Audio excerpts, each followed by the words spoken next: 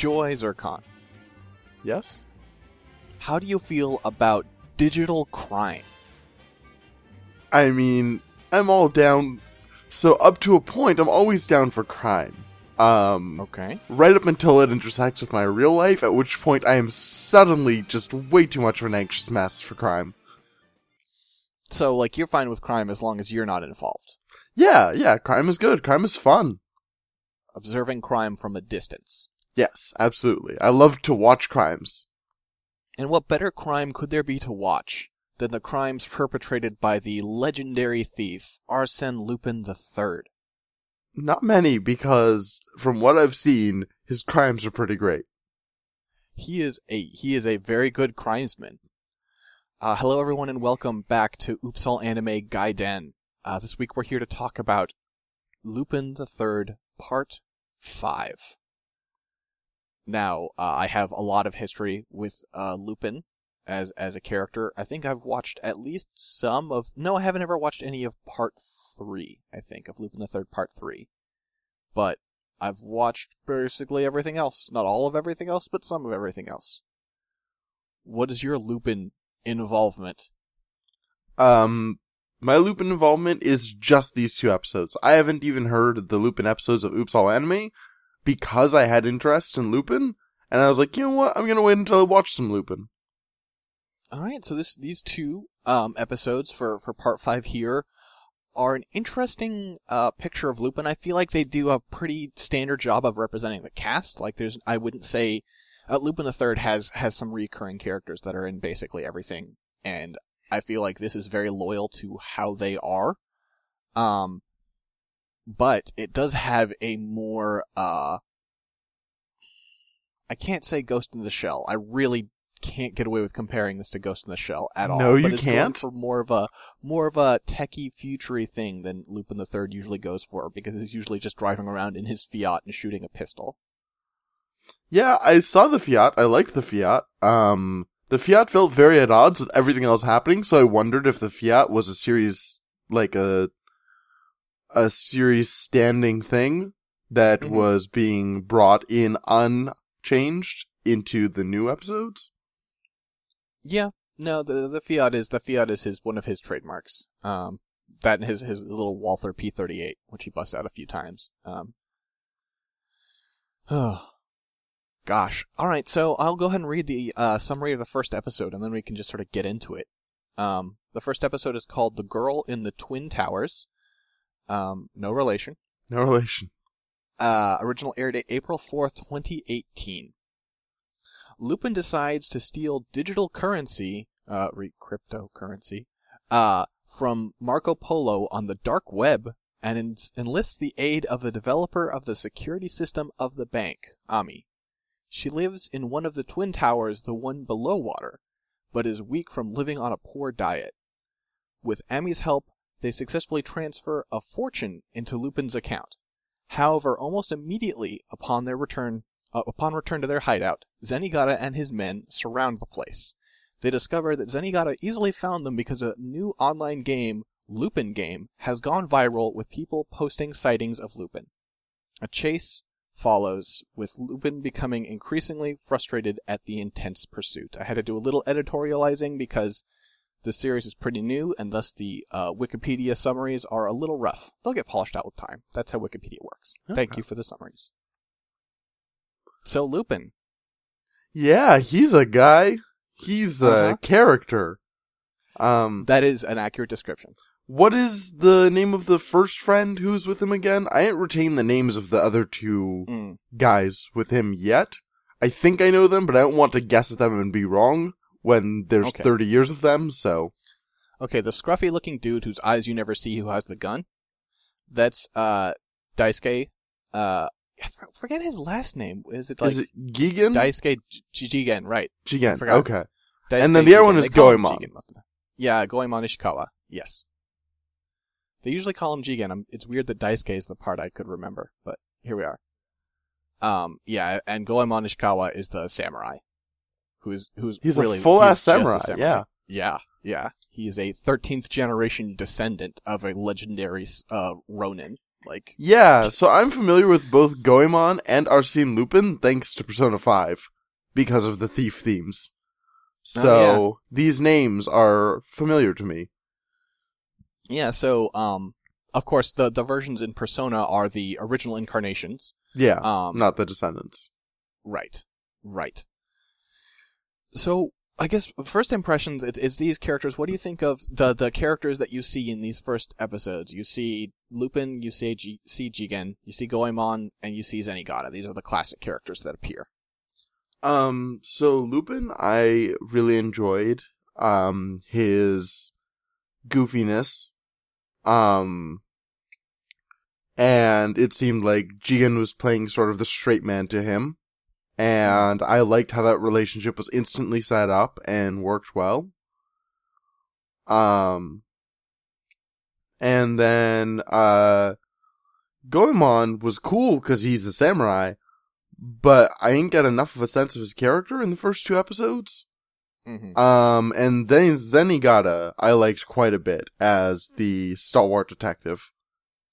I feel like they do a really great, they toe a very good line with Zenigata across the series, where he's very often comic relief, and but he never really comes across as incompetent. Just sort of he's occasionally a little naive, and sometimes he gets outsmarted by Lupin because Lupin's schemes are ridiculous and elaborate. But Zenigata has very good instincts, and is actually pretty good at figuring out what's going on. Yeah, and Zenigata seemed on top of it in this, and so I can't speak to how he does in the series as a whole. But this time around, yeah, he seemed on top of it, and a totally competent detective, and it was just that Lupin was so outrageous that was the only reason that he was not catching Lupin. No, I believe the main reason you really wanted to watch this show next was because of the new character, Ami. Ami, yeah, that's right. Because she's Satoshi Nakamoto, creator of Bitcoin, except for in an anime, and very studiously avoiding all mention of the name Satoshi Nakamoto, or even the word Bitcoin, although the symbol for the cryptocurrency is BM. Yeah, I mean, I don't know. I know you told me before, and I didn't want to spoil anything, but I feel like the person who sold you Ami as Satoshi Nakamoto. I don't know that much about Satoshi Nakamoto, but it's nobody does. That's the whole thing about Satoshi Nakamoto is all we know is a name. But then what are you selling, right? Okay, then Lupin is Satoshi Nakamoto. What's the point of that name in this context? What does the name mean? Somebody who's got to be interesting because they managed to invent the thing that started cryptocurrencies. Okay, I mean, Ami didn't invent anything. I mean, there's no, that's, I take it a bit of. Although they did say that she set up the payment system for Marco Polo. Sure, I mean, she helped, with, website development, but, they don't suggest that she invented any type of cryptocurrency. She just, she I guess she's more like the creator of PayPal, if anything. You don't wanna. No, I'm just trying to draw that, I feel like the Sakamoto comparison is a reach. Yeah, I think it is a bit of a reach now that I've seen it. Whoever, I won't say who it was on Twitter who I follow that made the comparison, but I'm sure that they were just very excited about the possibility, and they made the reach themselves. Mm-hmm. And so I was just going off of that, so. I still really liked the character, so it doesn't bug me if they didn't go all the way on to what I was expecting. It took me a little bit to figure out how I felt, cause I mean, there are things about her that are cool, for sure. And I have seen all 5 episodes that are currently out. Cause I was watching this when you decided we should watch it for this. It's well, I've already seen all of this and I'm not gonna stop. I like the show a lot. And the way she's introduced, where it's oh, here's this shot of this darkly lit room, and here is this teenager in her panties, and I was not happy with that, given Lupin is not historically great with women as a series.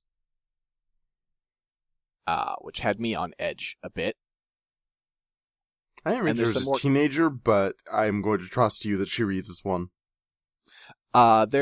She's a teenager. I wasn't sure, like, that's part of, I'm able to say this because I've seen all 5 episodes now. Oh, okay. But like, it's not a spoiler to say in a couple of episodes later, Zenigata is going to see her and be like, wait, why aren't you in school? Oh, okay. You should be in high school. Uh-oh. Yeah. And they toe the line in a way, right? Like, I don't think they ever get super gross with her, but I don't know, there are moments that I find uncomfortable. They do go out of their way, Lupin the Third as a character was created by a mangaka, a manga artist named, Katsuhiko Kato, or Monkey Punch, which is his pen name, right? Right. That dude's a mega creep. Oh. That dude's a tremendous creep. There was, like, the, Castle of Cagliostro, the Lupin movie. Yeah. There's this whole interaction with, like, a damsel in distress in that show, or in that movie, and, like, Lupin rescues her, and, like, there's some, like, suggestion that he kind of finds her cute, but he's like, no, like, this, you're too young, and I'm just gonna leave. And when that movie came out, Monkey Punch did an interview, and he was like, yeah, like, I mean, it was a fine movie, but they really didn't capture Lupin's character. He would have raped her. It's like, whoa! You seem like a good person. Yep. Yeah, no, he's a full-on misogynist. That's a nightmare. Uh-huh. And so, as you can guess, as various people have taken the helm of Lupin projects, they've been varying levels of loyal to that misogyny.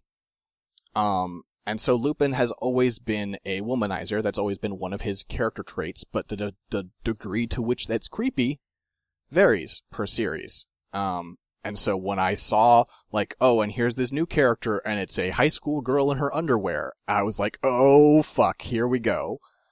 I think it turns out okay, but boy, it concerned me greatly. So, I don't know. What do you think of Lupin Go, of Pokemon Go, but for Lupin? I thought that it was fun. It gave it a very ripped from the headlines feeling in the way that, like, back when I used to watch Law and Order CSI, I would get. Mm-hmm. I was just like, wow, this is just like the real life. And it was a bit more cleverly implemented than those things in Western procedurals that I've typically seen. So that's what I was gonna ask. I was like, when you said that, like, I had flashbacks to, like, the Second Life chase scene. Yeah. And I was like, I was playing Second Life for years at the time, so I remember thinking how inaccurate that was. Yeah. I feel like it's, I wonder, maybe you can settle something for me. I feel like it's fun and lighthearted, and it doesn't seem like they think they're, like, super realistically representing how the world works, so that part is fine. But also they're like, oh yeah, we've got 100 million players for this game where you point a phone at one human on the planet. Like, do you? Yeah, that definitely pushed it too far. If they'd said, like, 5 million, I would have been like, wow, I definitely see 5 million people installing this app. Yeah. And, like, constantly uploading pictures of random goofballs and being like, is this Lupin? And nobody gets any points. Like, that I would have got. 100 million, I sort of tuned out after the first time they said it, because they said it multiple times. Mm-hmm.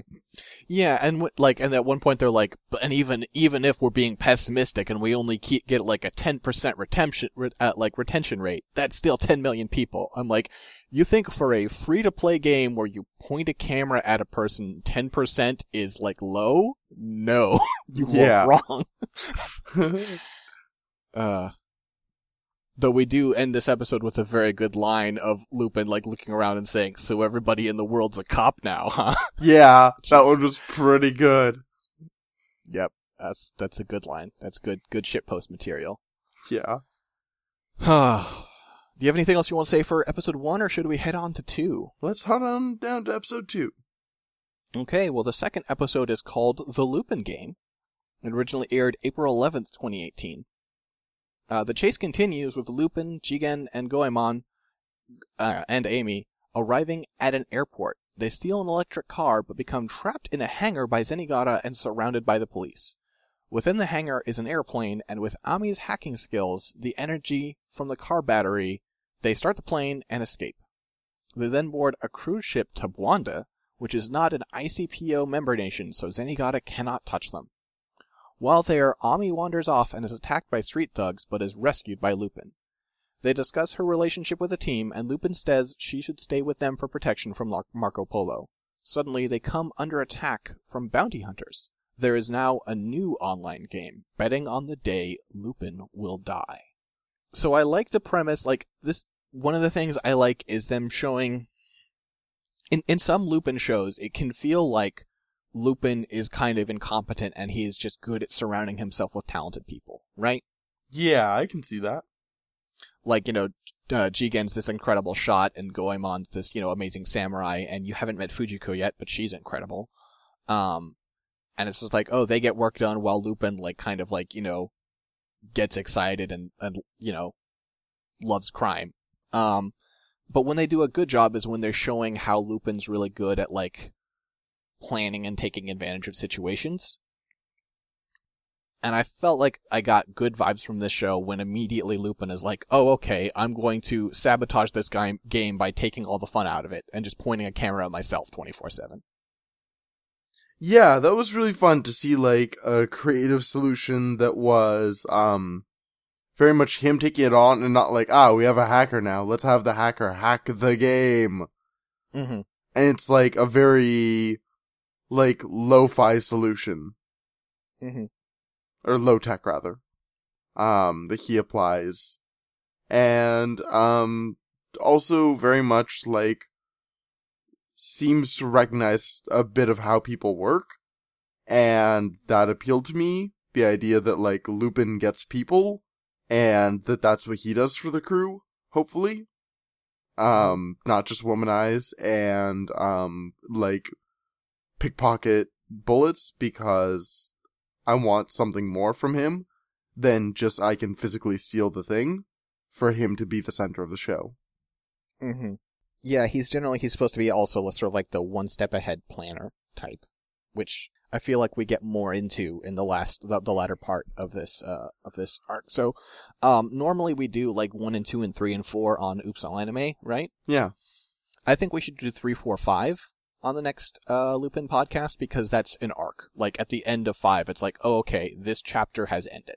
Oh, okay, I'm good with doing that. I think, in fact, it literally ends with the text popping up that said end episode 1 or something like that. Wow. It's okay. a short story that they tell. But I don't know. It's weird to see this honestly such contiguous storytelling in a Lupin show. It's often very, very Saturday morning cartoon, right? Where sometimes you have 2-parters, but usually there's something of an overarching thread, but it's new shit from episode to episode.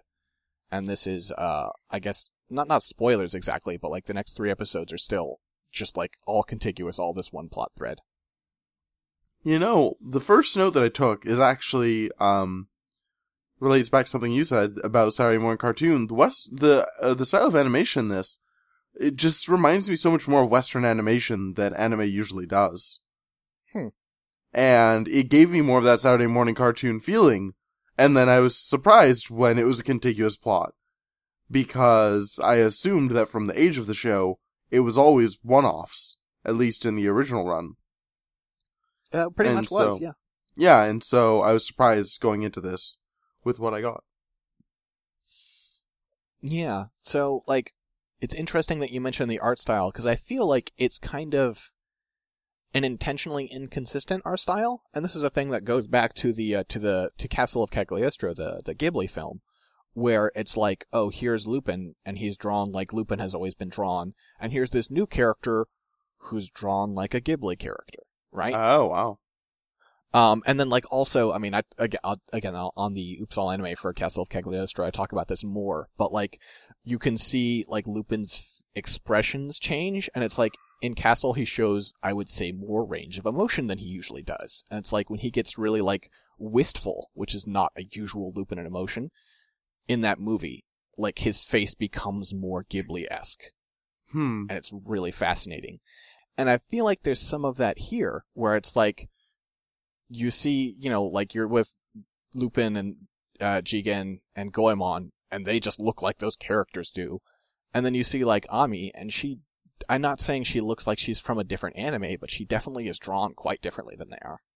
I also noticed that, like, the incidental characters who are background, also most of them did feel more like the animation style, or art style that I expected. And so, but I didn't notice that difference. I just saw that they were different. So it's interesting. They blend it well.